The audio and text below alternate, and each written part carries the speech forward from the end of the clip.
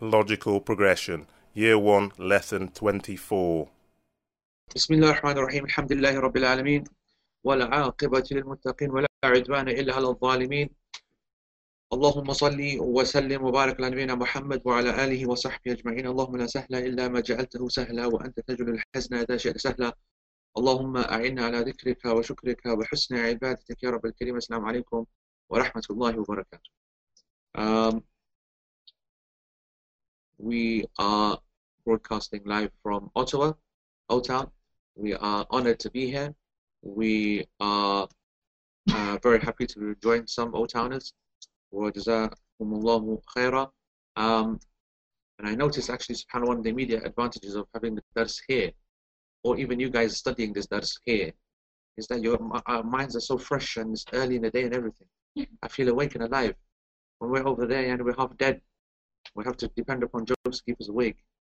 This time we can concentrate on fiqh. So anyway, today's lesson actually is, subhanAllah, where every lesson is important in the scheme of things. Obviously some are much more boring than others, and some go on a lot more than others. But today's lesson is actually very interesting from a point of view that we will be doing, covering some key principles in qawaid al-fiqhiyya and usul al-fiqh. Yani some of those things you might have heard of that are rules in Sharia, which you might not have realized before that are in play, that scholars use to determine certain facts when they're held up with opposing evidences. Anyway, we'll come to that naturally. So just to remind ourselves then of what chapter we're on, we are on, and first of all, I just want to apologize that, I mean, you guys obviously it's fine, but I mean, online, the quality will be reduced on this particular session, and that's entirely my fault. So I just want you to make sure that the Logical Progression brothers, the Prophetic Guidance brothers, did absolutely everything correct, and the mistake they made is that they left the key parts to me. and as you guys know here, I left all of the equipment in my hotel like a plum, and that means that we are doing this lesson on a off a laptop effectively, and I know that when I move then the picture goes very poor, and telling me not to move is like telling Bill, give me a good analogy. It's like telling a fat boy not to eat cake. There we go. It's like telling Phil just to keep quiet. There we go. It's like telling Noor to Stop driving fast. Yes. It's like telling Shaz to stop Eating al dera. Yeah, eating lamb. Yeah. So forgive me, Yani, because I do move, and I know when I move then it's gonna start blurring, but that's just the way it is. Alright, listen, so page 3 of the actual notes is where we are. The category are the makruh matters, the disliked matters, the offensive matters. The entire chapter, the entire text was the following are disliked. Number 1, entering or anything containing mention of Allah Most High. Number 2, raising the garment before nearing the ground, before you get close to actually going to the toilet. Number 3, speaking whilst in the toilet. Number 4, urinating in a hole or the like. And this is all what we did last time. And then now, number 5, touching the genitals with the right hand. Number 6, using the right hand when removing filth, using stones or water. And number 7, facing the sun or the moon.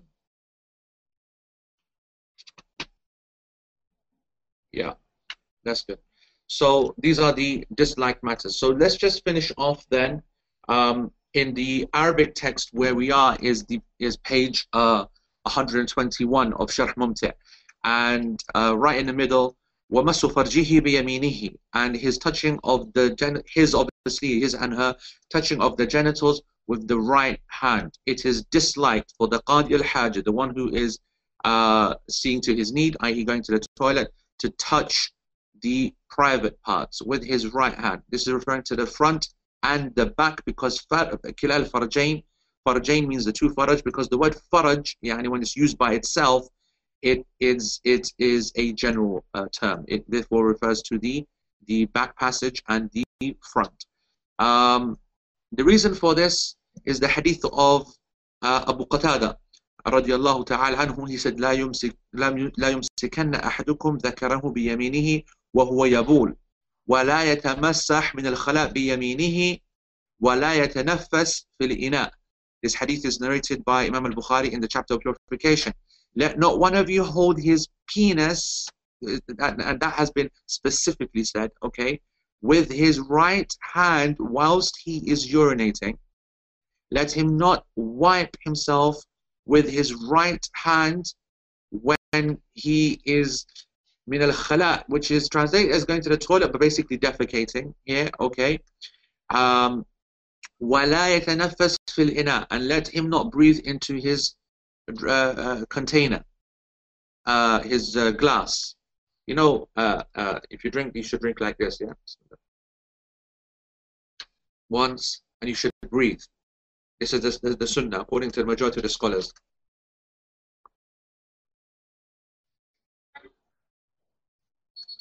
Like that. Yeah, 3 sips and you breathe and you take it easy and so on and so forth. If you watch a child, you know what they do. They go, yeah, dum, dum, dum, dum, into the glass. They're breathing, huh? It's okay from a child because his miskin doesn't know what's happening. But yeah, adults doing that's taking liberties, isn't it? Yeah? And obviously the whole point is that they're breathing into a glass and they're making it dirty or whatever, germs, blah, blah, blah, blah. So that's the hadith, just to give you some context. Now, if we concentrate on this hadith that we just talked about, all right, Shaykh Uthaymeen said that the Prophet ﷺ has very specifically said that he holds his penis with his right hand وَهُوَ يَبُولُ, whilst he is urinating. فَقَيَّدَ بِالْبَوْلِ, meaning that Shaykh Uthaymeen restricted it, the Prophet ﷺ in the hadith restricted it to whilst urinating, okay, urinating. So then we ask the question, is that the case, and is that the only time that it's allowed? وَقَدْ اخْتَلَفَ الْعُلَمَاء, that the scholars then, rahimahumullah ta'ala, they differed over this restriction. That is it the case that the prohibition is only, the prohibition of the Prophet ﷺ is only in this hadith. As I'm saying prohibition, even during we're doing the chapter of disliked matters, yeah? But we're saying prohibition because we haven't finally got to the fiqh conclusion yet. When you read this hadith, the Prophet ﷺ said, do not. And when you have do not, then that means prohibition.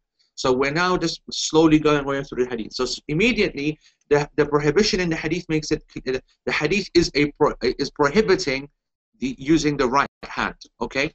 Is the touching of the private parts restricted only to whilst urinating faqat, alone, because a common sense, because the common sense reason is because he will dirty his hand, yeah, and it's his right hand, and the right hand is being used for obviously all of the honorable and the clean and the good things. Is that the reason? Okay. وَإِذَا كَانَ لَا يَبُولُ, if he's not urinating, what's happening then? Well, we have a hadith about that. The Prophet ﷺ was asked in the hadith of Talq, I think, radiyallahu ta'ala anhu, and he came to the Prophet ﷺ, and it's pure random, but I mean, he said to him, Ya Rasulullah, does the one who touches his penis in the prayer have to make wudu or not? And the Prophet ﷺ, he responded to him, إِنَّمَا هُوَ بَضْعَةٌ مِنْكِ. This is just a part of you. It's just another organ. Okay? It's just another piece of your skin, basically. It's just you. Alright? So, that response would suggest that he doesn't. He doesn't need to make wudu, and therefore it is permissible outside of urinating to touch. This hadith would suggest. Okay? Other scholars, they said, وإذا كان بضعة منه فلا فرق بين أن يمسه بيد اليمنى أو اليسرى. He says, but then at the same time, then, if this is the case, then actually it wouldn't even matter whether he was in the prayer or having a bath or doing something else, whatever, whether he touched it with his right or left hand. According to this hadith, according to this permission, if you say to someone, hey, it's just part of you, then right and left hand is taken out of it. Yeah, it's taken out of the equation. So what we have now so far, we have the Prophet ﷺ making it clear that you're not allowed to touch your private parts whilst you are with the right hand whilst you are going to the toilet, but outside of the toilet, it seems that it doesn't really matter because it's part of you. Now, the scholars differed over how to deal with this because obviously this is a major issue. وقال بعض العلماء أنه إذا نهي عن مسه باليمين حال البول فالنهي عن مسه بغير حال البول من باب أولى, which is very good. He said that some of the scholars said, well, hold on. If a person is prohibited to touch his private parts whilst going to the toilet, then outside the toilet, he must be even more prohibited. It must be even more prohibited. Because, I mean, at least if you're going to prohibit something in the whilst going to the toilet, that's hard upon a person. Because that's exactly what he's using his hand for. Yeah, I mean, he doesn't even have another choice really but to use those two hands at that time to clean himself. So if he's being prohibited at the one single time that you have an excuse to actually touch your private parts, then what about the rest of the time when there's no excuse to touch your private parts? But that's surely got to be even more prohibited. And this is the argument. And what Shaykh Uthaymeen says is that he goes, as far as I'm concerned, both of these two opinions are good. Right? There's a wajh, meaning that they're a point. When you hear the word wajh, يعني هذا قول وجيه, this statement has a point, or there's something there, you know, in this discussion. He's trying to rate both points. He's saying that number one, the argument that actually it's just a part of your body, there's no problem whenever you touch it. This has an angle, and the idea that actually no, you should never touch it, then this has an angle. And obviously, if you take the second opinion, that you should never touch it, how would you respond to the hadith? You would respond that this is either abrogated or that it was something that was unknown or whatever. Or, you know, you'd have to try and find an argument, okay, to try and cancel out the hadith of talq. Many people, they said the hadith is weak, right? They said the hadith is weak and you know, they just dealt with it like that. Anyway, Shaykh Uthaymeen says, وَالِاحْتِمَالَانْ وَارِدَانْ, both situations have been narrated, both possibilities are active. لكن الأحوط أن يتجنب مسه مطلقا. And this is a very important word that I always teach in all of my classes and all of fiqh. The word ahwat. Ahwat is the word ahwat. ولا يحيطون شيء من علمه. Allah subhanahu wa ta'ala says that يعني, He encompasses everything. Nothing can cover His knowledge. He encompasses all of knowledge. The word ahwat comes from the verb to encompass. So the ahwat, when you use the word in fiqh, it has the indication of trying to say that it is the most encompassing opinion, meaning that what I'm going to tell you now, it will cover this evidence, that evidence, that evidence, meaning that you will stay away from the khilaf. You will protect yourself from difference of opinion of scholars. In English, we just say it's the safest opinion. Yeah, that's what we'd say, the safest opinion. So the scholars in the books of fiqh, when they teach this opinion, they say al-aslam or al-ahwat, the safest position or the most encompassing position. So what do you think the most encompassing position in this would be? Just not touch. Simple as that. At all. At any circumstance, at any time, just don't do it. That is what Shaykh Uthaymeen wants to say. ولكن الجزم بالكراهة إنما هو في حال البول الحديث. But this is just us telling the people, guys, don't touch it. Don't, females, women, everyone, don't touch private parts, whether inside prayer, outside prayer, in any kind of circumstance. Don't touch the private parts. And this is just our advice to you because it's the safest opinion. As for saying this is makruh, which is a legal statement which requires a legal evidence, as we said last week and the week before, then this is only for when urinating, when going to the toilet, because the hadith is very clear, because al-hadith al-warid, because of the narrated hadith in the matter. Okay. وفي غير حال البول محل الاحتمال. As for any other time outside of urinating, then this is up for discussion, and there are evidences and so on and so forth. So basically what Sheikh says, فإذا لم يكن هناك داع ففي اليد اليسرى غنية عن اليد اليمنى. And he goes, look, there's really no need to ever get involved in that kind of doubtful matter using your right hand. If there's some doubt, just use your left hand. Khalas. Right? There's been no issue there to be discussed and so on. And the Sheikh says that, and just for the point of for the student of knowledge, what's the ta'aleel for the karaha? What is the actual evidence to say this is makruh? The ta'aleel, it is from ikram al-yad al-yumna. Al-ikram al-yumna, meaning out of honoring the right hand. And you'll know that we've used that principle along the line in this chapter, last couple of weeks. That out of honoring the right hand, one doesn't do things which are kind of bringing it down in status. Now, there are a few points there that we need to make. Number one, if there's a need, like for example, he doesn't have a right hand, yeah, then obviously, so he doesn't have a left hand, then of course he's allowed to use his right hand, or if there's some kind of difficulty. The other thing, of course, is that this ruling is applicable at all times, this advice not to use the right hand for anything, other than for sexual matters, of course, which is a whole different category, and that will come in its own time. But everything outside of that, like sexual matters, everything outside of that, like day-to-day matters and normative times, one should avoid touching the private parts with the right hand, and not just your own private parts, but your other people's private parts, especially for children when cleaning them. So when you're washing your baby, for example, in the bath and so on and so forth, and it comes to their private parts, use your left hand. This is the position of their ulama. Okay? So when you're washing other children's private parts, use the left hand. In the bathroom, in the shower, changing a nappy, for example, you use your left hand, you don't use the right hand. Now, issue comes up. Now, some people might say, well, hold on, no one actually uses the right hand. People might use a stone or tissue. Yeah, so it's the tissue which is the cleansing agent and so on. But this is the same ruling. The same ruling is applied because actually the hadith actually says the one who holds his private parts, right? And so that wasn't even touching the mahall al-najasa, the area of dirt.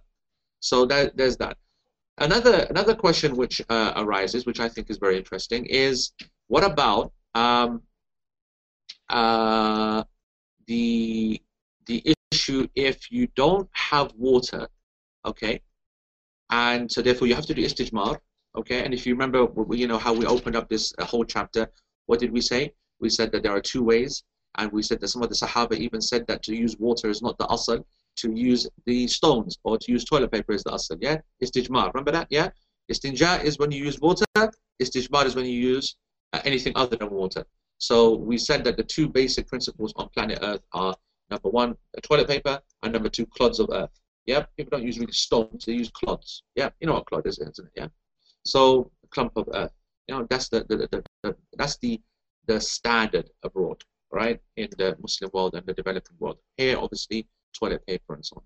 Now, what's interesting is that Sheikh Muhammad Mukhtar al-Shanqiti, he opens up a discussion. He said that, what about if a situation arises where a person, he is having to make istijmar, but he is unable to, this is a bit graphic, but basically he is unable to clean a male, his private parts, using just the left hand.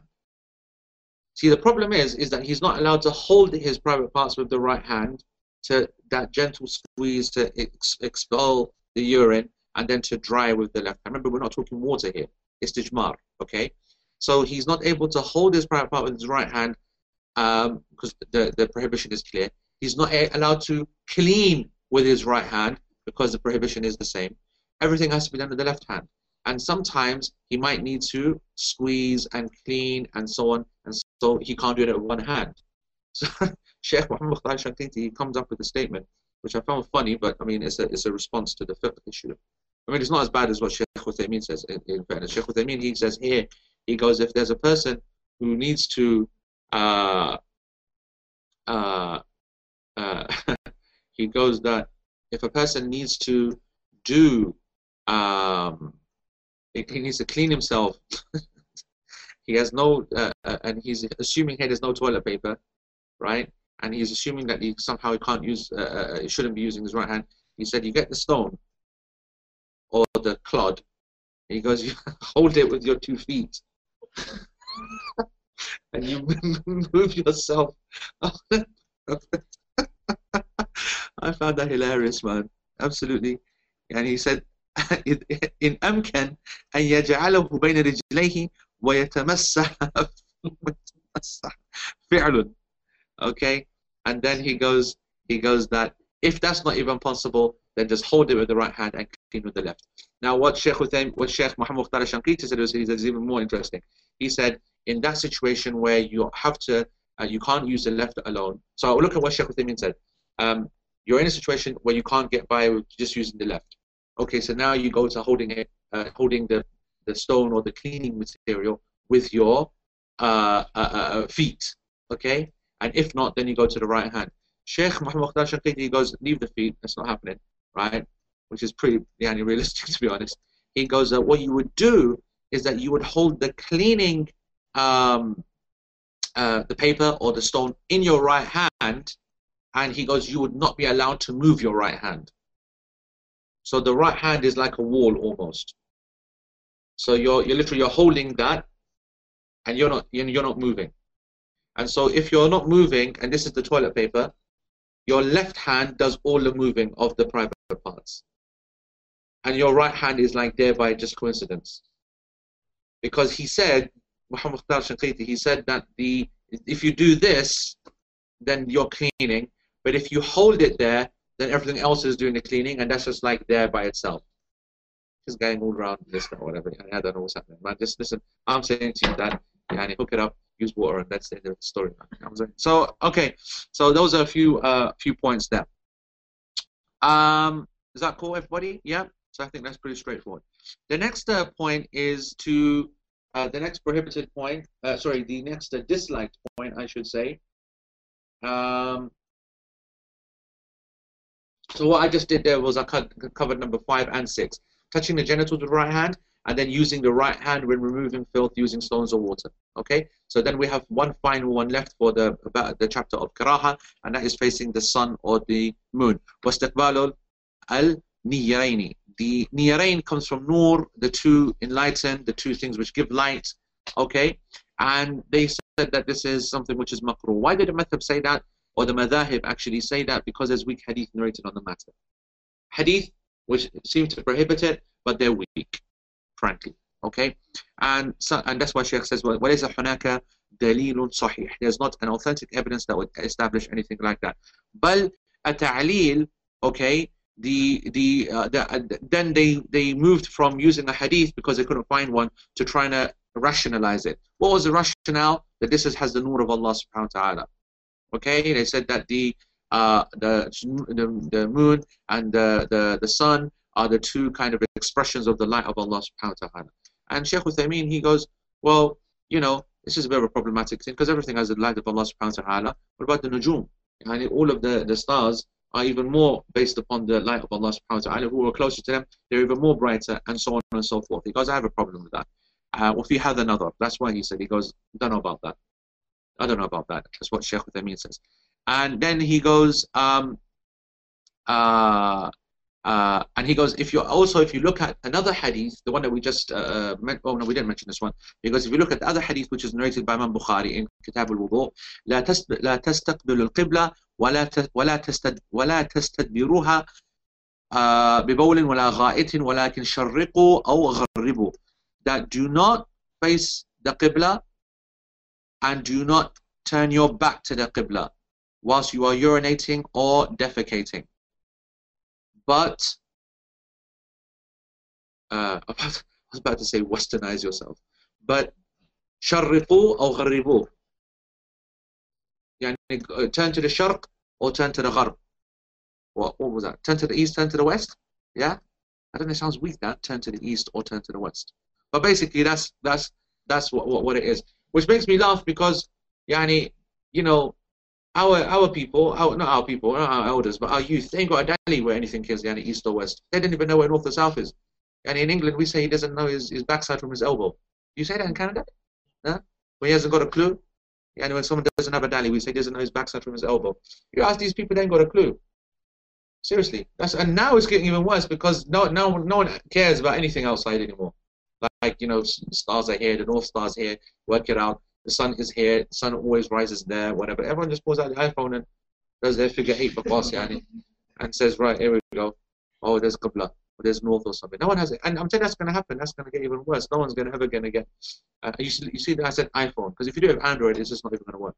You know what I'm saying? And I say that because I can see my Android fans right there, right in front, and I can, you wave there, son, yeah. The defender of Android. He's the one who put forward the Apple should be the Najjas sign. We had the whole debate. Can you believe that? It's a fitna. And I'm telling you now, I dumped my BlackBerry for iPhone. You know what I'm saying? This thing has helped me out today, man. Big time. Anyway, stop taking so I feel, man. Honestly, always in the class, right? So so he said to the so sharq, right? If you never heard the word sharq before, that's what of course refers to the east. That's why they call the Middle East al-Sharq al-Awsat. Yeah, if you've ever heard it before. So east, and then al-Gharb, Maghrib. Yeah, that's the Gharb. So that's the west. We need to change that name, don't we? Considering that now our Liwa champions are in the east. Huh? What's all that about, man? Isn't it? First the Somalis, who watch the south and the east. They tried to blag it was Minnesota, but you know it was basically from Somalia, right? Yeah. So they won the Liwa last year, right? So that's not even east or west at all. That's like south, east, Africa, and wherever that is, right? So, and then Malaysia now smacking it, hardcore. That's hardcore east, isn't it? That's like far east, they even call it. You know what I'm saying? So I don't even know how we can call this thing Maghrib anymore. Yeah, let's get on that, brothers. Yeah, let's work that branding kind of situation out. So now what Sheikh says, وَمَعْلُومٌ أَنَّ مَنْ شَرَّقَ أَوْ غَرَّبَ وَالشَّمْسُ طَالِعَةٌ فَإِنَّهُ يَسْتَقْبِلْهَا. He goes that actually, if you think about it, the Prophet ﷺ said, don't face the Qibla, don't put your back to the Qibla, but go to the right or go to the left, or go to the east or go to the west. He goes, if you're being told by the Prophet ﷺ to go to the east or go to the west, you're going to find the sun there. You're going to find the sun. Now, you can't avoid the sun if you're saying that you can't go that way, you can't go that way, and you can't go that way, and you can't go that way. So what are you going to do then? Which way are you going to go? Which way are you going to sit? Right? So it's clear. From the aql, it doesn't make any sense. From the whole nur argument, it doesn't make any sense. The hadith are weak on the matter. Therefore, this is a matter which is not correct. And Shaykh Uthaymeen says, فَالصَّحِيحِ, the correct opinion, عَدْمٌ كَرَاهَ لِعَدْمٌ دَلِيلِ الصَّحِيحِ. There is no disliked matter in this because there is no evidence. بَلْ وَلِثُبُوتِ الدَّلِيلَ دَالٌ عَلَى الْجَوَازِ. In the actual fact, the evidence clearly indicates it's permissible. Because if you're going to the Gharb or to the Sharq, you're going to hit the sun. You're going to hit the moon. Yeah. All right. So now with that, then we enter the chapter, the new subchapter, rather, I should say, of the prohibited matters. Okay. So all of those were the disliked matters according to the Hanbali madhab, and Shaykh Uthaymeen, he gave his statements according, his opinions on that. And now we go on to the Hanbali position according to Imam al-Hajjawi, rahmatullah alayh, in the text of Zad al-Mustaqni', back to the text, page 4. These are now the matters which are unlawful. So he said, وَيَحْرُمُ. So haram are the following things. استقبال القبلة واستدبارها في غير بنيان ولبثه فوق حاجته وبوله في طريق وظل نافع وتحت شجرة عليه ثمرة. So there are three, you can put them into three categories. The following are unlawful. Whilst going to the toilet, the following are unlawful. Number one, facing or turning one's back to the Qibla when not inside a building. Number two, remaining longer than needed, meaning in the toilet. And number three, urinating on a path or in useful shade or beneath a fruit-bearing tree. A fruit-bearing tree. Okay, folks? Right, so that's the text. Let's have a look at the issues that are going to come up in this discussion. And subhanAllah, it's actually very interesting discussion. This is where we're going to start going in some deep usul al-fiqh. It's very, very nice. Okay, so Shaykh Uthaymeen, he says that why did the Hanbalis go straight out into haram to face the Qibla and to turn one's back to it? Because of the hadith of Abu Ayyub al-Ansari radiyallahu ta'ala anhu, that the Prophet sallallahu alayhi wa sallam said, لا تستقبلوا القبلة ببول ولا غائط ولا تستدبروها ولكن شرقوا أو غربوا. Okay, so Abu Ayyub narrated this hadith. He is the one who said that don't face a Qibla when you're urinating or defecating, and don't turn your back towards the Qibla, but rather turn to the right or turn to the east or turn to the west. Then Abu Ayyub said, he now carries on. He goes, we once went to Sham. فقدمنا الشام. We went to Sham, Damascus area, and we found that toilets, marahil, had been built and they were facing towards the Kaaba. So what we did is that we altered them, and we altered their direction. Wa nastaghfirullah, and we sought forgiveness from Allah subhanahu wa ta'ala. This is narrated by Imam Bukhari. The hadith and his own commentary to it. It's very interesting, you see. So he's bust the hadith as well. Then he said how we put it into practice as well. So got the hadith and got his application upon the hadith. So this is the reason why the scholar said it's haram. Okay, and then we also have and we know that when we say la tastaqbilu wa la tastadbiru, when you say don't face, don't turn your back, this is saying haram basically, right? وَالنَّهْيُ الْأَصْلُ فِي النَّهْيِ التَّحْرِيمِ. This is the first lesson you learn in Usul al-Fiqh. We've covered it before, that whenever we prohibit, then it means prohibition. Whenever we say don't do, when we say stop that, it means prohibition. Other than what? If a second evidence comes along and suggests that it is makruh only, because maybe another evidence comes along and showed it being allowed, that action in a certain stage. Well, if that's the case and the evidence shows that, then it would indicate that the action is permissible, inshallah. So, and what's interesting, what Shaykh says, he goes, the hadith, what we can benefit from the hadith is that it's not enough just to change the degree by 5 degrees, or just like change your position a little bit. That's clearly not enough, because even the hadith, it says وَلَكِنْ شَرِّقُوا أَوْ غَرِّبُوا, which basically is suggesting a complete turning. Al-inhiraf al-tam, yani complete. ولكن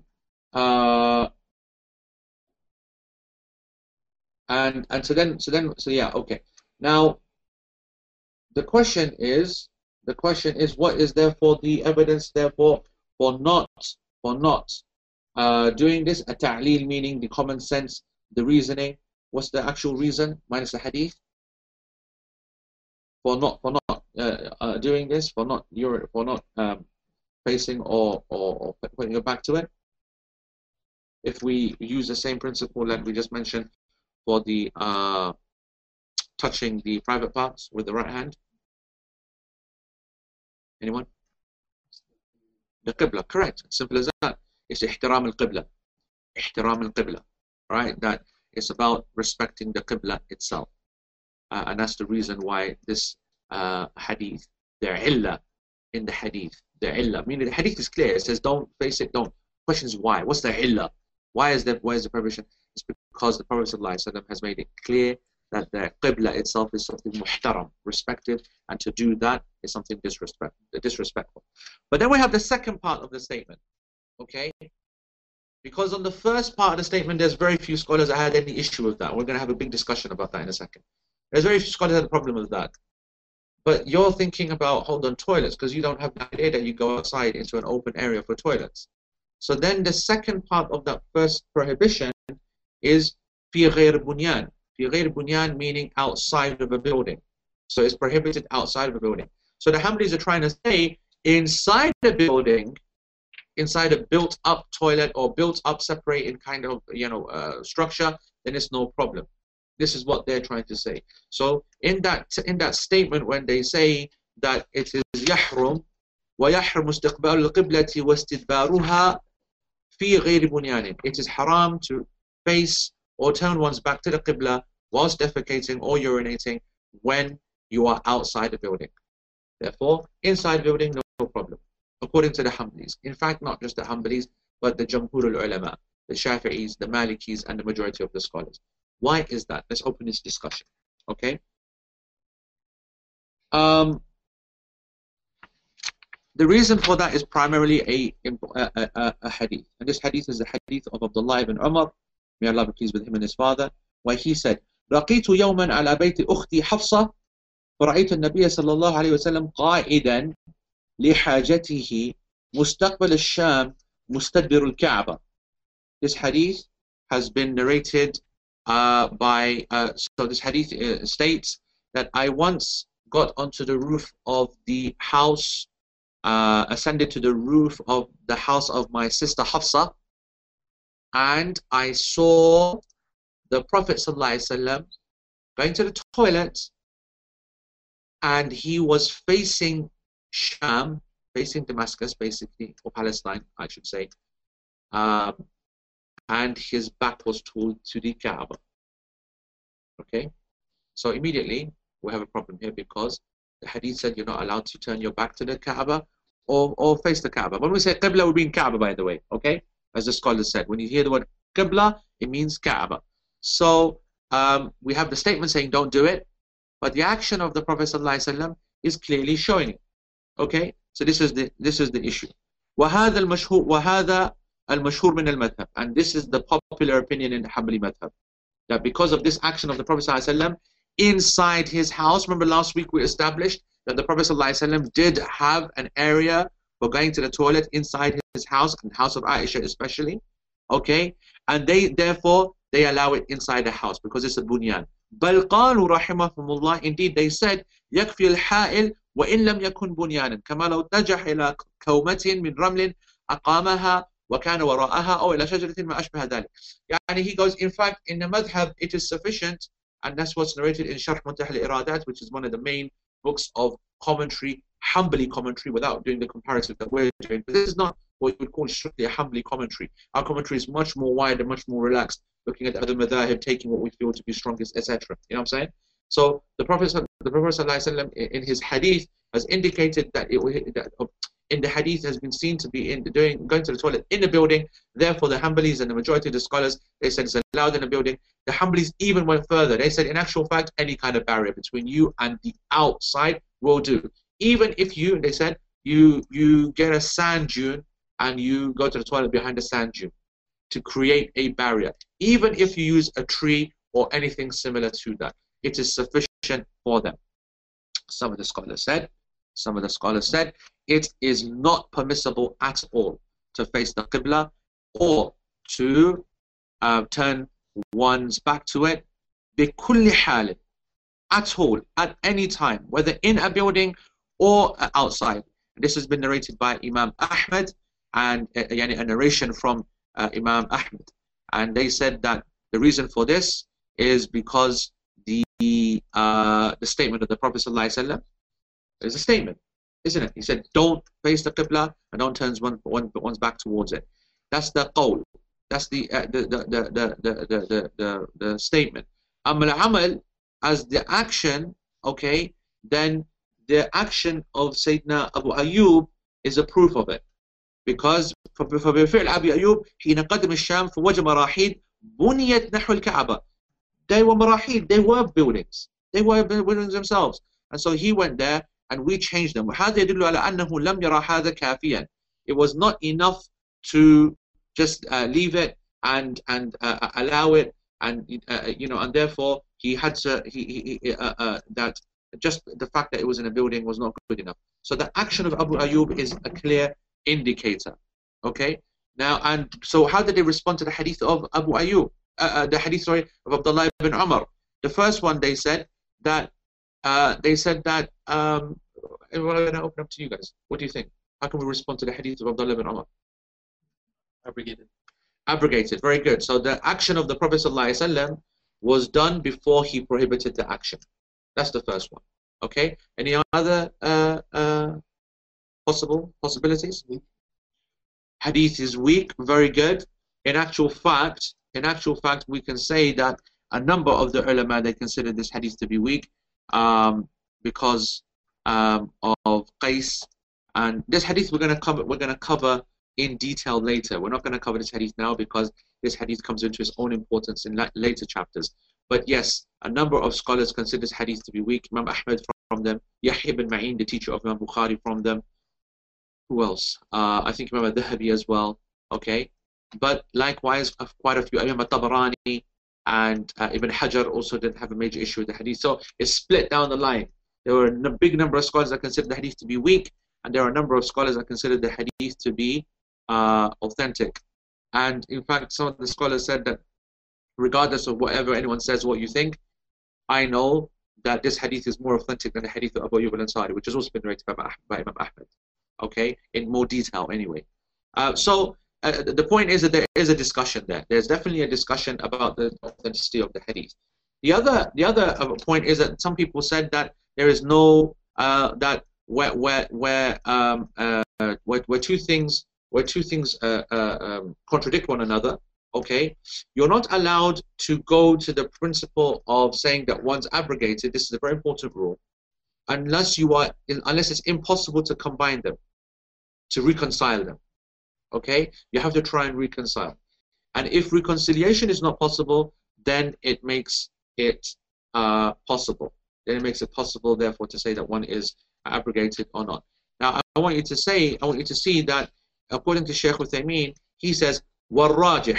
Now, when Shaykh Uthaymeen says warrajih, and he doesn't use the word sahih, I was having a discussion with Hisham about this last night, that how come scholars can just come and just, when big ulama like the four imams say this is the position, this is the position, and then us lot come along and then we say, but the rajih is this, the sahih is this arrogance or not? And I said to him that depending upon the scholar, his ta'bir, his terminology is to be seen according to how you understand who that scholar is. Okay, so sometimes if he's if he's like some of these young lads who go around, these fools day and night, then them bowling about and saying this is sahih, this is rajih, that means nothing basically, because they're not known for knowledge and they're just wasting their time, and they don't know what fiqh is. They never studied the opinions. They just read a book of Shaykh bin Baz said this, Shaykh bin said that, rajih called sahih, Albani says it by ikhlas, right? That's all this nonsense.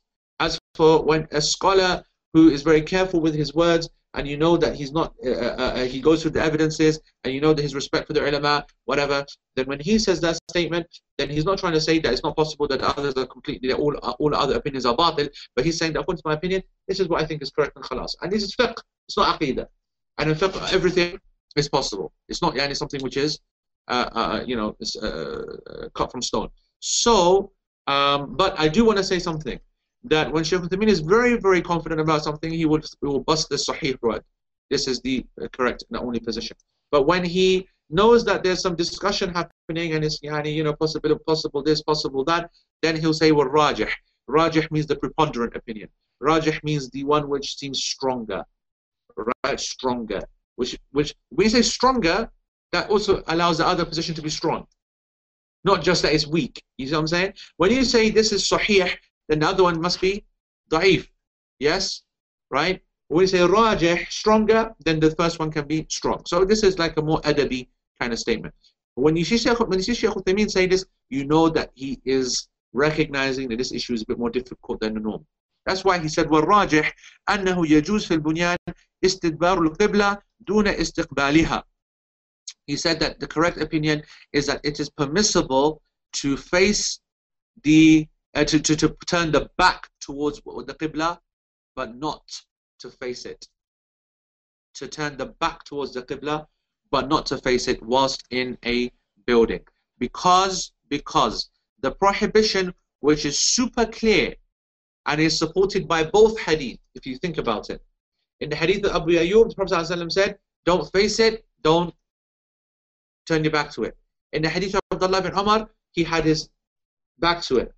So therefore, what is very clear, for if you take both hadith and combine them, is that what there is no doubt is that to face the qibla is prohibited, because the Prophet ﷺ didn't do it when he was in his house, and the statement of the Prophet ﷺ is made very, very clear as well. Is that clear? And this therefore is the position of Shaykh Al-Uthaymeen. وَالنَّهْيُ عَنِ اسْتِدْبَارِ خُصِّصَ بِمَا إِذَا كَانَ فِي الْبُنْيَانِ. Because, and therefore, when we, and then you might say, well, okay, then what's the meaning therefore of the prohibition of putting the back towards the qibla in the hadith of Abu Ayyub? What's the answer to that? Correct.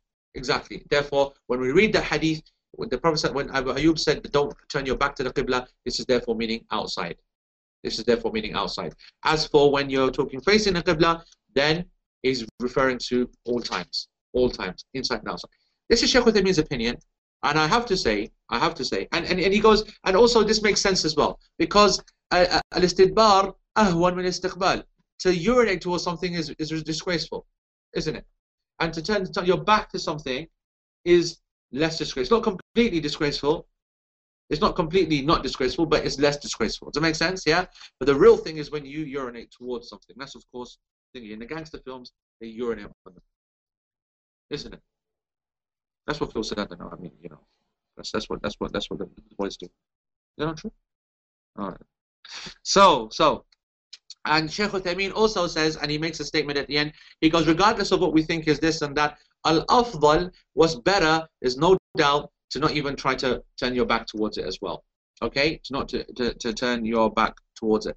Now, that's fine. But I'm just going to now just show to you a little bit more detail in this matter, because actually it's not as simple as we might think. Sheikh Muhammad Mukhtar al-Shankiti, he said it is completely impermissible any time to face the Qibla or to turn your back towards it, whether in a toilet, in an apartment, in a building, or outside. He said that there are 6 positions on this matter, and I would like to quote them to you so that you get the names of the ulama down. He said, Al-Qawl al-Awwal is that it is, as I just said, completely impermissible. Completely impermissible. Back or front. In a building or outside a building. This is the position of Sheikh Muhammad Mukhtar al-Shankiti, which is scary. Okay?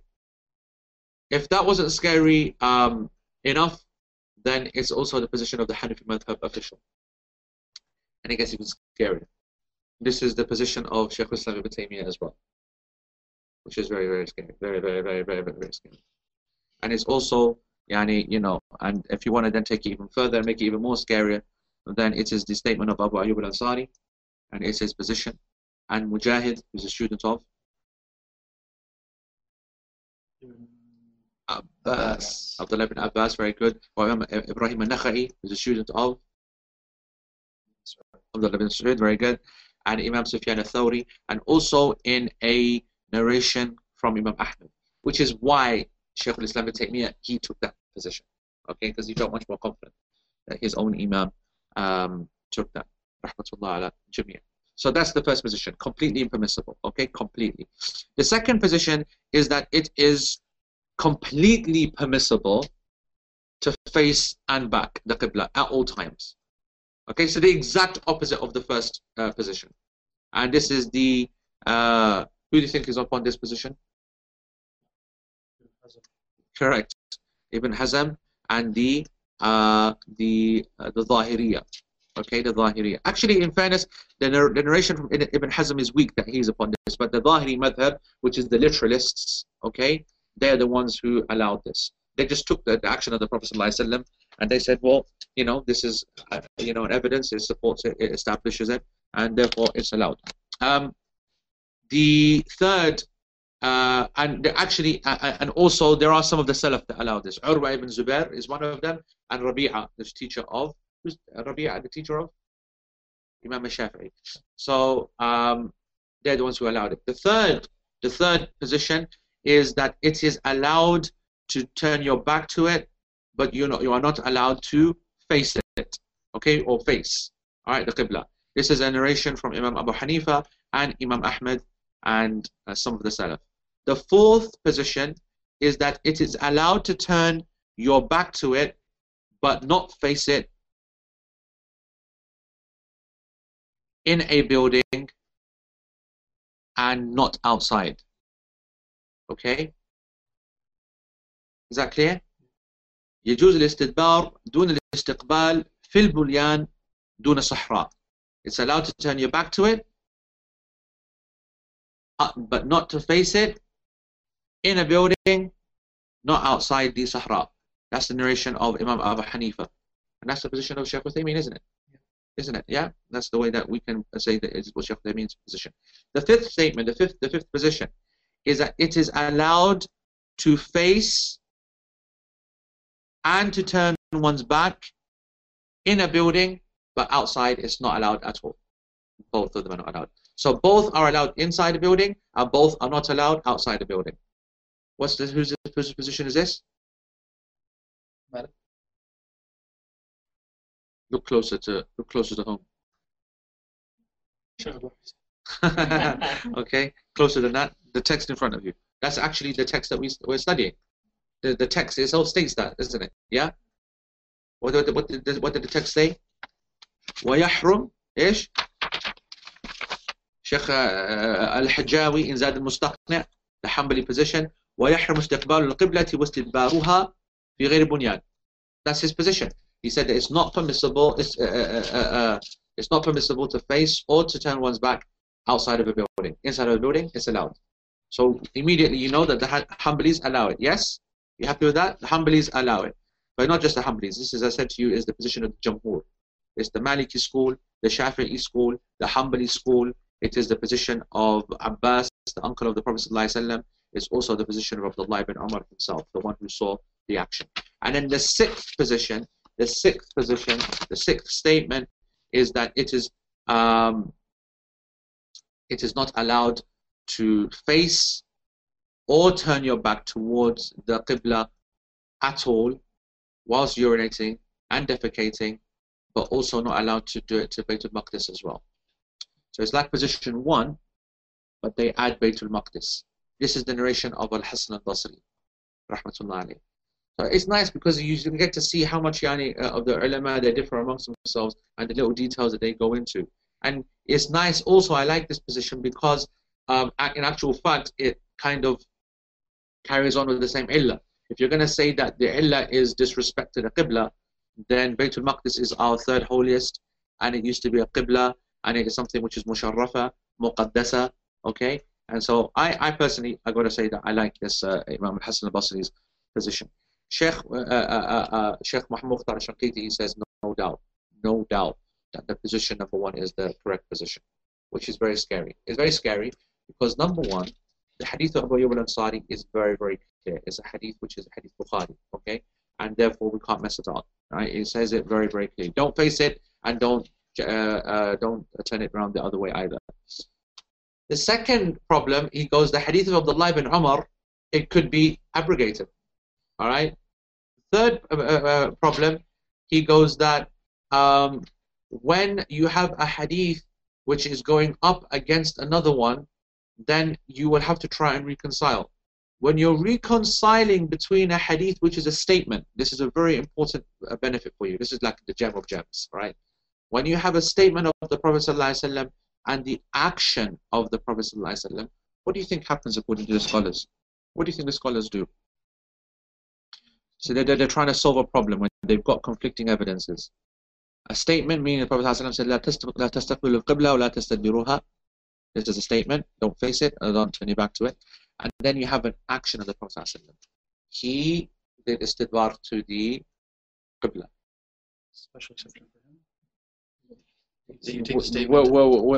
You actually gone to stage 2 without answering stage 1. Meaning stage 1 is, what is the principle? Or is there even a principle that helps us in a discussion when it comes to statement of a hadith which is qawli and a hadith which is fi'li?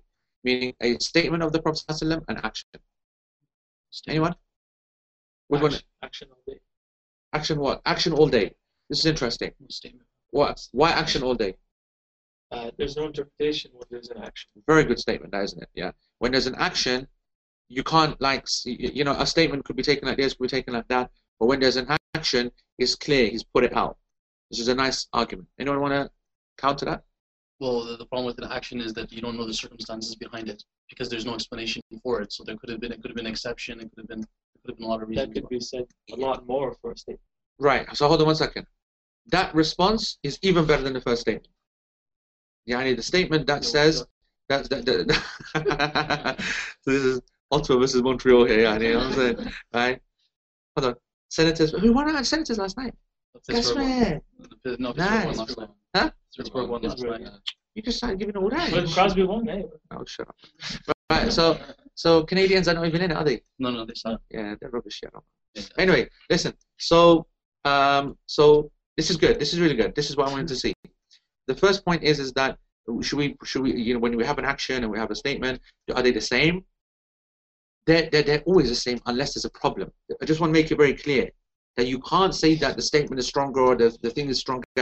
Al-itlaq, yeah, absolutely no, you can't say that. The only time we open this kind of worms, this discussion, is when we cannot reconcile between two hadith. Now we start going to the next code now, okay? Does that make sense? That is so important, right? You don't open this discussion if there's a possibility to actually, you know, reconcile. If you cannot reconcile, then you start to then talk about, right, what's the issue here, what's the issue there, and so on and so forth. So let's look at this now. Here goes that action has to come forward first. Of course it does, because there's no way of misinterpreting it then. You've played it out. And who's played it out? Well, the Prophet ﷺ has played it out. What better application would you want to understand? Umar says, but the problem with that is if you depend upon the action, what you don't know is the circumstance behind the action. And that's what nearly every scholar said in Usul. Because when you see an action of the Prophet ﷺ, then we don't know whether it was khas to him, specific to him. We don't know that. And many, many times, it is something which is specific to the Prophet ﷺ. And also, the action in of itself is not qati', not definitive, because it could be abrogated. It still could be abrogated. So, so some people said that. So therefore, you're supporting the statement. You're saying qawl goes over fi'l. Anyone else want to chuck to this argument? There's still more to be said. Yeah, timing is difficult. Timing is difficult to determine all the time. I have to say that Sheikh he said, Sheikh Muhammad Mukhtar al-Shanqiti, he did say that the hadith of Abdullah ibn Umar happened early, but he doesn't really have big evidence for that. You were saying that the hadith of you, I kind of felt like maybe it was later, just because he said that then we went to Sham. And I felt like that probably. Well, it's a good point. Yani, to say that the hadith of Abu Ayyub is a bit later because then he said we went to Sham straight away, it could lend itself to the fact that it's happening later, but not necessarily yani here. But at this moment in time, I'm not necessarily talking about debating these two hadith. I'm actually going deeper. I want to debate the two principles. That if hadith are the same, meaning we can't reconcile between them, something has to give. What are we going to use? Are we going to give precedence to? Because we know what we're going to do. Listen, if we have a hadith which says X and we have a hadith which says Y, Ahl Sunnah, no. Ahl Sunnah will take both. Ahl Sunnah act on both. Because if the sanad is sahih, then the hadith is sahih, and that is our madhab. This is Ahl Sunnah. Everything else, they do whatever they want. You know what I'm saying? But if we have a hadith sahih, Ahl Sunnah always act by it because we know that's Sunnah of the Prophet ﷺ. So it doesn't matter. So that's the first thing. But when a hadith are contradicting each other, then that's the real fiqh, and then that's when knowledge needs to come to play. When hadith are all authentic and saying different things, then what's the issue? Nothing. But when the hadith are all on talking about one thing and they contradict, we have to have a system. The scholars have to try and work out, well, what am I going to do here? How am I going to work it out? Well, the first and the obvious one is what? When two hadith contradict each other. Which one is sahih? Which one? Correct. The first thing you do is establish authenticity. And you might find one's in Bukhari, another one is in like Darimi, and it's very weak and it's fabricated, and it's the end of story. So we throw that away and then we take this one. If the hadith are both authentic, sanadan, okay, then we might then look at an issue whether it's contradicting Quran. There's a hidden fault, or it's contradicting Quran, meaning that's much more difficult. Because to say that an authentic hadith is contradicting an authentic nas like Quran is a big kabir statement. Right. So the next thing then we start to do is this discussion. Look at them. Is one a statement and one an action, or are they both actions, or are they both statements? Now let's look at our scenario. One's an action, one's a statement. Okay? If there's an action or a statement, which goes first? Phil put the argument forward, action is clear. Umar responded, said, well, action is inherently weaker versus a statement in a scenario because we don't know the circumstances of that action. There's just one more thing that I want to hear that will win the debate. It will win the debate, the next statement. Allah praises Prophet. Yeah. So whatever he does, yeah, I take it. Okay. So is that acceptable if he sallallahu alaihi wasallam changes that action later? It's not, is it? Which is a proof that therefore not every action of the Prophet sallallahu alaihi wasallam is to be just taken. Because if he himself does an action and then abrogates it afterwards, then obviously the abrogated action is of course, but right. We don't know which came first. So if we don't know, can therefore we be super confident and go with the action? That's the discussion. That's what the Umar said. You see, there's a doubt there. Are we sure? There's one more argument, and I'm not going to tell you for which one, but it is the qati', it is the one that will kill it. Is it the thing about so we know there's certain actions were only for the Prophet, like his continuous fasting. Okay. So we know. So if you see the Prophet doing something, you don't necessarily know what the context is. Okay. It doesn't mean you should do it too. Okay. So what's that supported? That's supporting taking the statement instead of the action. Okay, you're kind of there, but you haven't said what I want to hear. No, no. Is it, I was going for the maybe because Prophet didn't do things because he obligated people to follow, like to do it as well. Which would therefore support what then? In the Action. It support action. What about taking the easy here? Which would only be acceptable. The option of taking easier would only be acceptable if both, if the both are suggesting that. Here, when something is prohibiting and the evidences are the same, the Acer option is not into play. This is contradiction. The Prophet ﷺ taking the easy option of the two, that as Aisha said he would take, is two permissible options. So this is about haram and haram. Yeah. Anyone? How did Abdullah ibn Umar, how did he behave? How did he himself chose his position. He said it's allowed to do it in a building, it's not allowed outside. It's clear for him that this action was permission for him. It's clear for him that in this instance he took the action of the Prophet ﷺ over his prohibition. But as I said, we're not debating the hadith at this moment in time. We're debating the principle. Once we establish the principle, then we'll debate the hadith. This is what I want to try and build you up to. But I want that final statement. Repeat the answers and questions. Yeah, okay. What I want to hear from you is that what is going to win it for either statement or action.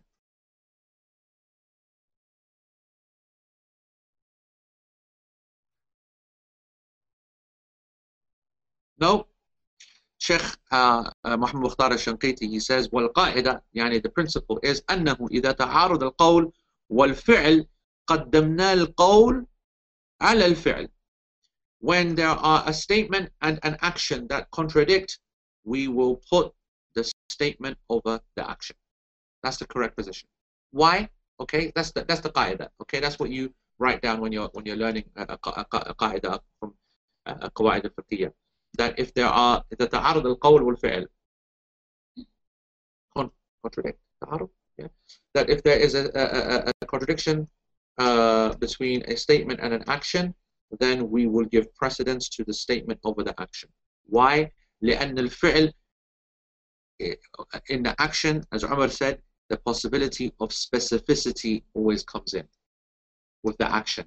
Meaning that if the Prophet ﷺ does an action, there's always the possibility that it's only allowed for him. What about in a statement? It's not possible. It's not possible. And that's why he said بخلاف القول الذي خُوطبت به الأمة فيكون دليل القول الأرجح. يعني that when you make a statement, it's clearly not about him. Because if it was about him, then why would you tell everyone else to do it? You know what I'm saying? And that is the winning. That's the winning argument. That's the winning argument. Is that clear? Does that make sense? Yeah. So this is a really, really important principle in sort of fiqh. It's a really beneficial point that scholars use. When that scenario presents itself, when there's a difference between two things, action and a statement in one mas'ala, then we reluctantly, not happily, because we've tried everything and we're not sure. And it's all still not sure. You've seen all the scholars who didn't agree with that principle. There was like 5 other statements, and it's enough for me to tell you that the majority of the scholars didn't agree with this principle, but they didn't agree with the outcome of this principle. Because if we establish this principle, which is clear, now I hope that you understand that the statement is given precedence over an action. When you use this principle now in our scenario, what's going to win? No. If when we use the principle that statement precedes action in our now mas'ala, what's the conclusion? Correct. The hadith of Abu Ayyub is their king, therefore king, and the conclusion is that it is not allowed at all to face the Qibla or to turn your back towards the Qibla. You understand what I'm saying? Okay. And I tell you what Sheikh Muhammad Mukhtar al-Shanqiti said, Hafidhahullah Ta'ala, وَرَعَاهُ, he made this interesting statement. He said that, even look at this discussion. He goes, look at this argument. He goes, how can anyone argue against this position when Abu Ayyub al-Ansari has made such a clear statement, and Sayyidina Abdullah ibn Umar, what's his evidence? What's his evidence? Seeing. Seeing what? Seeing something you shouldn't have been seeing. Seeing something you shouldn't be seeing. You know what I'm saying? Seeing something you shouldn't have been seeing. Yeah, that shouldn't have been happening. Right? And how is that an evidence for the Ummah? How is the Prophet ﷺ teaching his nation in a secret action that he didn't want anyone to see? When you think about it, it's so obvious, right? It's like, and I mean, it's such a strong argument. It terrifies me because this is a hardcore position, right? Because basically saying that clearly, Sayyidina Abdullah bin Umar, he saw it, he didn't meant to see it. People don't go, and that's why we don't. That's why in our houses, in our villages, you'll know that roofs are not open. Roofs have walls around them, because this is exactly what you can see into the house of your neighbors and the women and this and that, whatever. It's a big problem, and so therefore he shouldn't have seen it, but he did. And if he did, he just reports on the fiqh of the result. But he said, from an evidence point of view, the Prophet ﷺ is legislating for his nation by an action khafi, secret, private, not possible. Yeah. Wouldn't even in a legal sense, if somebody were to see something they're not supposed to and bring it to a judge, the judge would throw out what he saw. That was the whole problem with wiretaps, right? Yeah. That's why they were inadmissible for evidence. If they're done thinking, it's a good point. In all legal systems, there's an understanding that if you see something, although they're trying to change it, right? No, but I'm saying in Islamic law, if you were to see something... Oh, right. Islamically, there's no doubt. Islamically, there's no doubt. But I'm saying that even in legal systems, there is an understanding that when you do something in secret, in private, whatever, then you're not allowed. Until America came along and started to rewrite the whole book, entrapment, wire, this, that, whatever. And this whole debate in England, this is the reason why they won't allow wiretapping to be admissible as evidence. It's one of the reasons anyway. So I found that very, very interesting. I think that the fiqh behind the matter is very delicate. And now for the problem. Here's the problem. As I said to you, the majority of people, they don't have a clue what's happening, right? They don't know anything. But you'd hope at least they know Qibla, even if they're dodgy, whatever, phones. So I'm saying to you now that there are people inside that, I mean, let's just be fair for a second. First of all, if you follow the Hanbali madhab, you're okay in your house, okay? If you follow the majority of the scholars, you're okay in your house. If you're following the position of Shaykh Uthaymeen, you're okay in your house if you have your back to it. Now, just on that point, I'm going to hesitate. You create a toilet, or you have a toilet, for example, okay? And in this toilet, if you are going to the toilet and you are urinating, standing up, then just sit down. You know what I'm saying? Because if you're urinating towards the Qibla, turn around and sit down, and then you're urinating the other direction. So this is a plus point for Sunnah, for sitting down. Yeah, that's the first point. The second point, though, or the other point to take from this is that I myself, but I don't rule by this. I keep this to myself. Okay, this isn't what you call like a personal opinion. My personal opinion has always been the opinion of Shaykh Islam ibn Taymiyyah on this issue, which is completely impermissible inside a building, outside a building. And so, if you're about to build your house, okay, please check the directions of your toilets.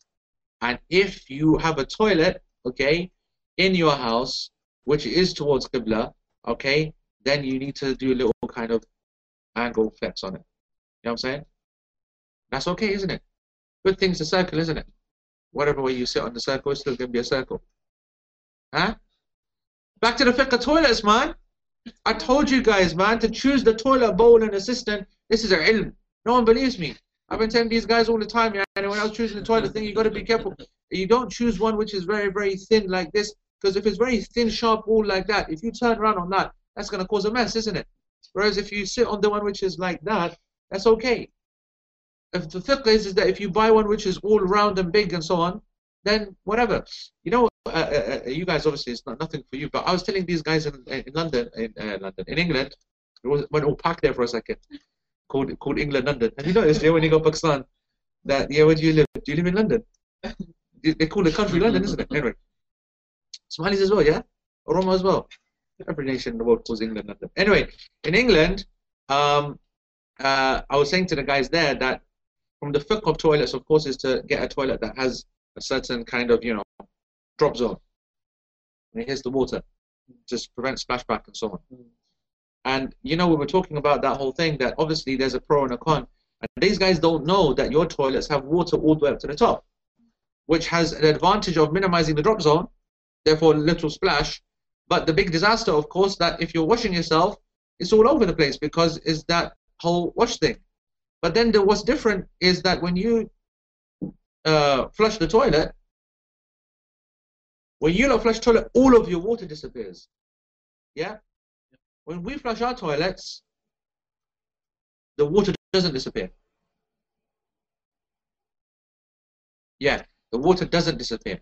I mean, the water, obviously the dirty water disappears, but it's replaced immediately. Whereas in your toilets, it disappears, and then it starts to replace. All right, yeah? Yes. Yeah? And so therefore... Not right. No, right? You can have two options. They have the big one and the small one. No, the big one is just a less water being used. Yeah. That's the recycling thingy. That's from a recycling point of view that they want to minimize. If you go for number one, press a small one, and it's going to do a little refresh. And if you go for some serious behavior, right, then you press the big button, and it really flushes the whole behavior through and brings the full whack down in terms of water. But the principle is the same. There's always water there. Now, the advantage of your guys, the American one, is that when you flush and there's nothing there, if you were to wash yourself, there's no splashing. That's why I said that every toilet at this moment in time is not an Islamic toilet. They all have a problem.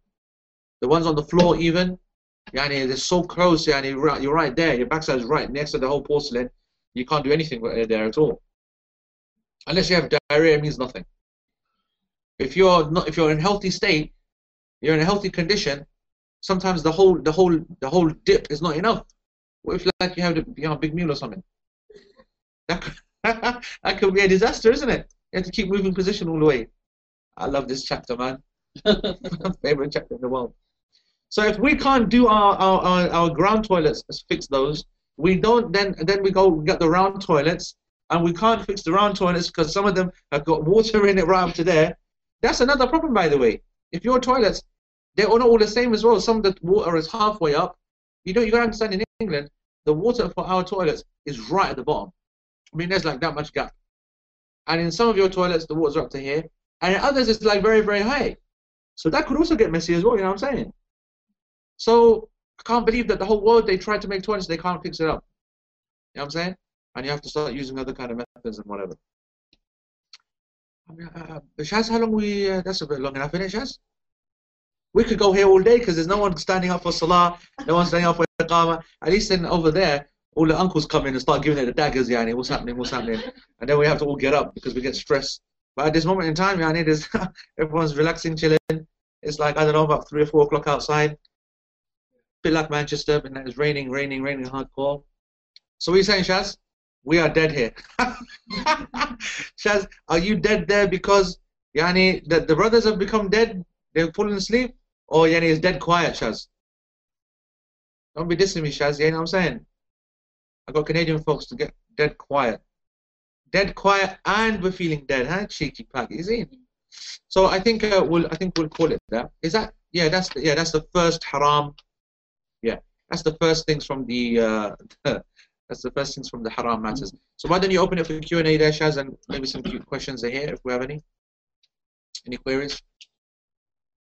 If Allah Azza wa Jal meant for Abdullah bin Umar to look at the Prophet's voice, okay. Because wanted the lesson to be taught. The Prophet did tawbah 70 times a day, but he never sinned. Yeah. But it's a lesson for us. Okay. So maybe it's not. What is the lesson? To do tawbah, to repent, to go back to Allah Azza wa Jal frequently. But the Prophet was guaranteed Jannah. Correct. He has isma. Yeah. There's no sin. Like the greatest human being that ever lived, but did tawbah 70 times a day. Meaning what though? Meaning, in this narration, meaning what? Or in this scenario, meaning what? sure he wasn't supposed, but it was an honest mistake. Who? Abdullah bin Umar. Abdullah bin Umar. Yeah. He still saw the Prophet ﷺ do this. Therefore, it cannot be taken as, or should it be taken as proof? right. Well, so hold on. There's many. Let's not mix up matters here. Number one. I'm so glad you made that point because you reminded me of something completely different. Okay. We said the possibility of being a special ruling. Okay, a special ruling. Meaning why a statement is taken over an action. We said that because the action has context, yes, and it could be specific to the Prophet ﷺ. The other thing that's a problem with an action is that he could forget. He could do something wrong, mistakenly wrong. And now people might think, how's that possible? He's the Prophet ﷺ. But the Prophet ﷺ has an isma, meaning that he is forgiven his sins. The point you made just reminded me of that. Meaning that he's forgiven his mistakes and his whatever. So, meaning that even if the Prophet ﷺ did that, doesn't, especially if there is an opposing authentic evidence, doesn't negate the fact that the Prophet ﷺ made a mistake right there. Meaning forgot. Meaning wasn't aware, and he faced it. And he right. And going further. I mean, nisyan is common. I mean, nisyan, forgetfulness is something which is not an issue. I'll go even further and say, what is the reason that it is prohibited to face or not face, face or turn your back towards the Qibla when going to the toilet? Honor and dignity, or insulting or not showing honor and dignity to the Kaaba. Is that possible from the Prophet ﷺ? Not possible. He's ma'soom, yani. He's free of sin. He cannot, even if he tried, even if physically tried and said and spoke, he couldn't disrespect the Qibla. Do you know what I'm trying to say? Because he's ma'soom, he has an isma, he's protected. So he's protected from sin, not from mistake. So actually, we could even argue in this kind of like roundabout, kind of crazy kind of way, we could even argue that even if he did do it, and it is prohibited, even if he did it, if the illah is disrespecting the Kaaba, he couldn't disrespect the Kaaba anyway, so it's okay for him. Do you understand what I'm saying? So it's just a very interesting kind of support of the whole action argument, meaning that here is a really good example, but I mean even in the principle stage, that when you're looking at an action, there are so many variables. That's the point. There are so many variables that come up when an action is, even though there are variables with a statement as well, but the variables are less. They're less. And when they're less, then we've got to give it the strength, and that's why the statement is then given precedence over the in Usul al-Fiqh and Mustalah al-Hadith. Yeah. Just to comment, in this case though, the Prophet ﷺ, if it's in his house or that's one of his wives, it's unlikely that he forgot to keep, to go to the bathroom that way over and over and over again. Possible, which is why the scholars, when they discussed this matter, they never used forgetfulness as the reason why he did it. They always put down abrogation, that it was allowed and then it was prohibited afterwards, when they were debating this matter. When they were. Yeah. Any questions online, Shaz, with respect to the in the portal? Hope you guys are keeping my seat warm. Honestly, I come here custom for a nice holiday, and what do you give me? Rain. You just missed the beautiful. Honestly, last week, Wallahi, I just want to say shout out to Edmonton, massive, mashallah. What a people, what a weather, what a barbecue, and barbecue, and barbecue, and barbecue, and barbecue. Here I come, and they give me shawarma. Spanish different. Although, wallahi, I went to Zaki's. Yeah. Steak sandwich. But no. Chicken, Yeah, bro. it's great. Some baked flex. Shaz Kasme, they've got some baked flex roast going down here. Shaz. You gotta try the steak. Zaki is called. And I went there, Shaz. Honestly, I'm not gonna tell you how many pieces, Shaz, but boy, man, we smashed it, Shaz. Yes, man. Yeah. back to boring, man. It's gone. The last opinion that you mentioned, you said that Sheikh Shanqiti mentioned 6 opinions. Yeah. You mentioned the last one of Al-Hasan al-Basri. Yeah. Rahimahullah. Yeah. Is that opinion that inside and outside it is not permissible, or just outside is not permissible? You mentioned that back and front not allowed, and also it cannot face Baytul Maqdis. According to what, because I haven't heard that from Hasan Basri myself. or I mean read it from him myself. But according to what Sheikh Muhammad Mukhtar Shanqiti is saying, على الإطلاق يعني, meaning that inside, outside, not happening, which is a hard call. But at least it maintains the illah. Yeah, it maintains the statement all the way through. It's consistent in statement, consistent in theory and sentiment and everything. Hey, Buna, what do you reckon?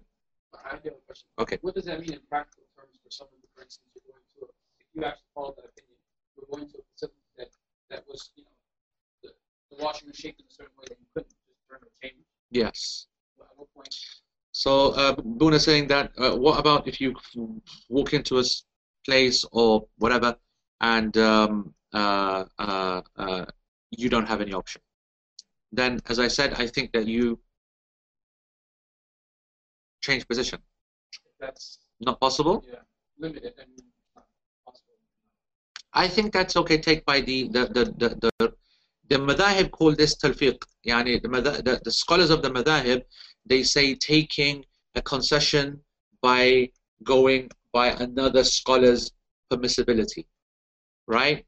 And that's what we would say as well. But we wouldn't call it talfiq. We would say by just accepting and hoping and that because it's a matter of khilaf and I had no intention and I don't have any other choice, and alhamdulillah, a number of scholars said it's allowed, and I go with it. And I just want to make it clear, I know that we've been having a big discussion, but I wanted it more because obviously students want to understand the principle. I do think that my opinion is a minority opinion. Well, it is, I told you, there's only Abu Ayyub that holds it and Ibn Taymiyyah.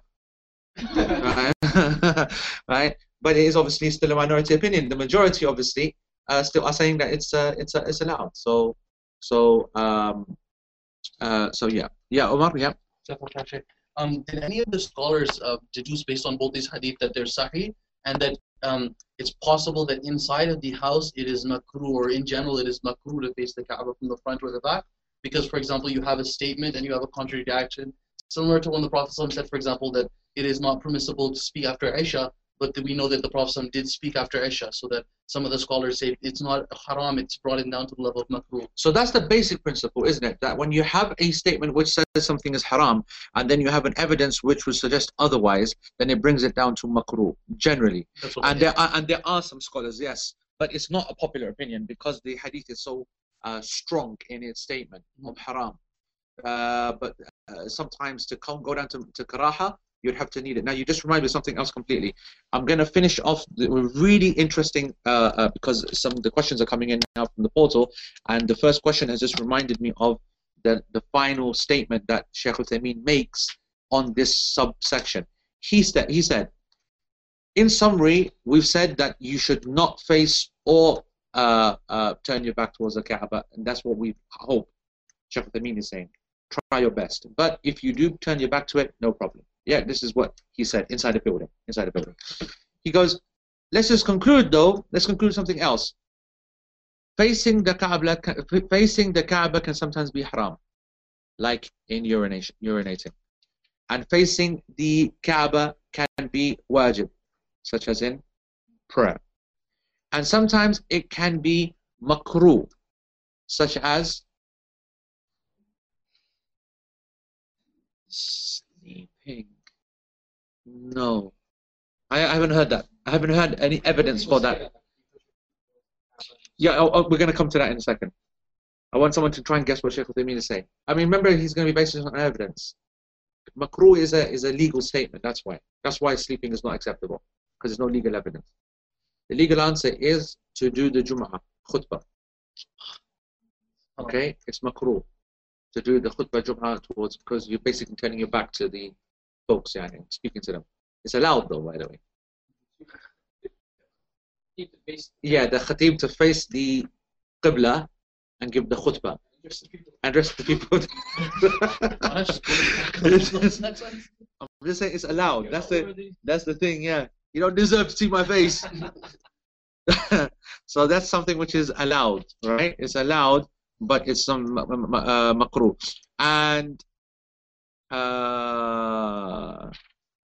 And you go, sometimes it is mustahab. Go. Such as making dua, very good. Number 1, making wudu, excellent. 2, And so this is the conclusion of his statement of haram, wajib, makruh, mustahab. He then said, then some scholars even said, inna kulla ta'atin al-afdalu fiha istiqbal al-qibla illa bidalil. Some scholars said that went as far as to say that every act of obedience facing the qibla in that act of obedience is a recommended matter unless there's an evidence, clear evidence to the contrary. Have you got that statement? I'll try and repeat it again, but it's going to be different. Every act of obedience, worship, every act of worship, facing the qibla during it is something recommended unless there is an evidence which would suggest otherwise. Yani, as clear evidence that would prohibit that act. Okay? This is what some of the scholars said. What do you think about that?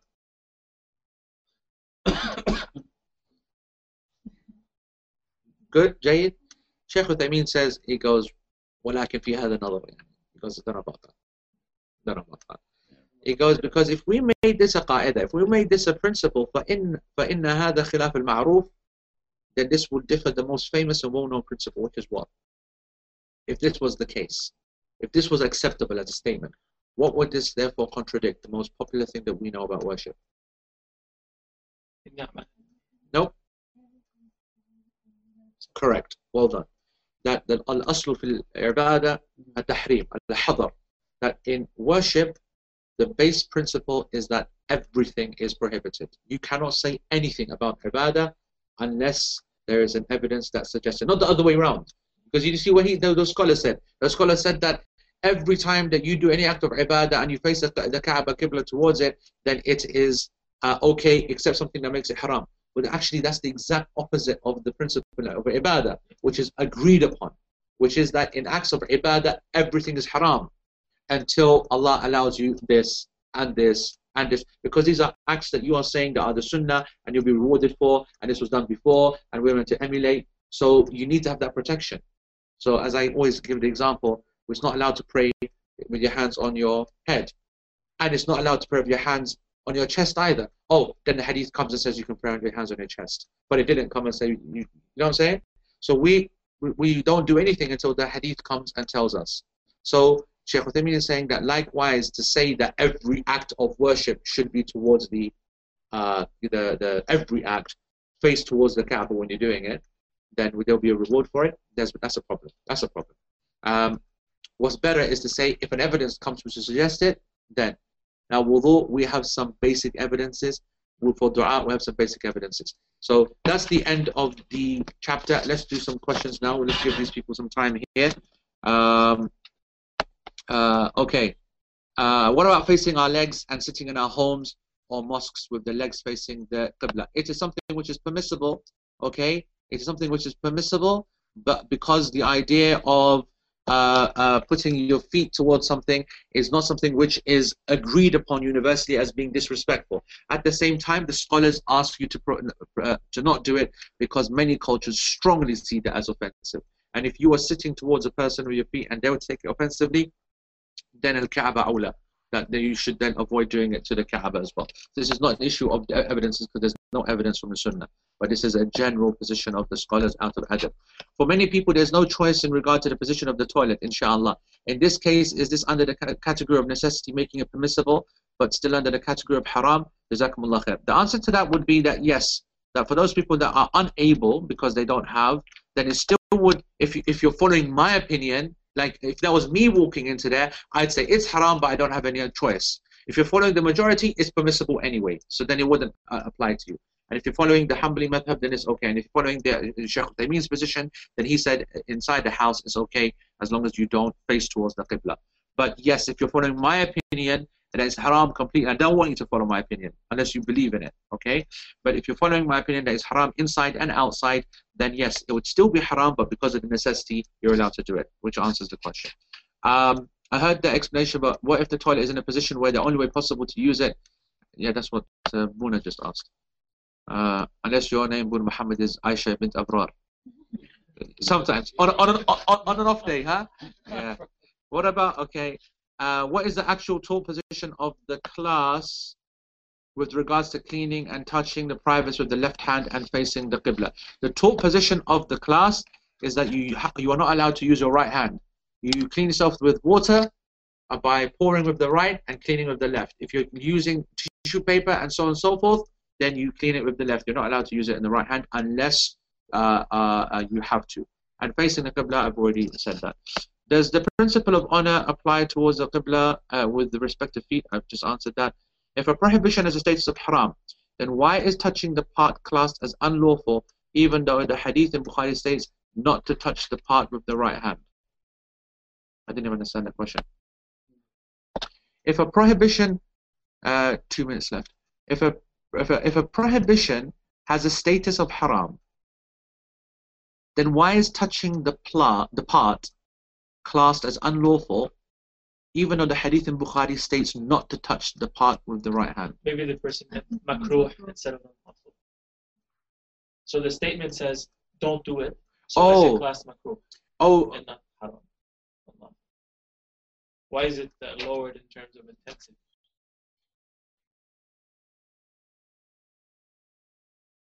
Well, we didn't.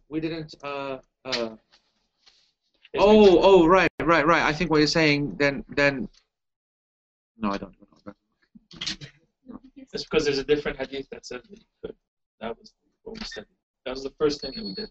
Oh, meaning that it's under the category of karaha, and it should be in prohibition. Yeah.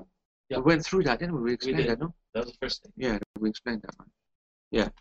Also, what are you to do if you're in public toilets and you do not know the direction? Must you always figure the direction of the Qibla before using the toilet? I mean, I always keep an eye out on that kind of thing.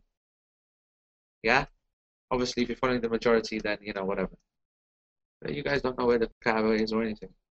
Tell all your youths them, tell all the boys them, and go look at your sky satellites. You'll know where your sky satellite thingy. Everyone knows where their sky satellites pointing.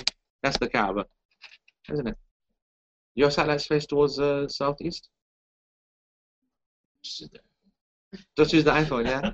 The sunrise. Okay, then we'll call it with that, inshallah. Jazakumullah khair. Assalamu alaikum wa rahmatullah.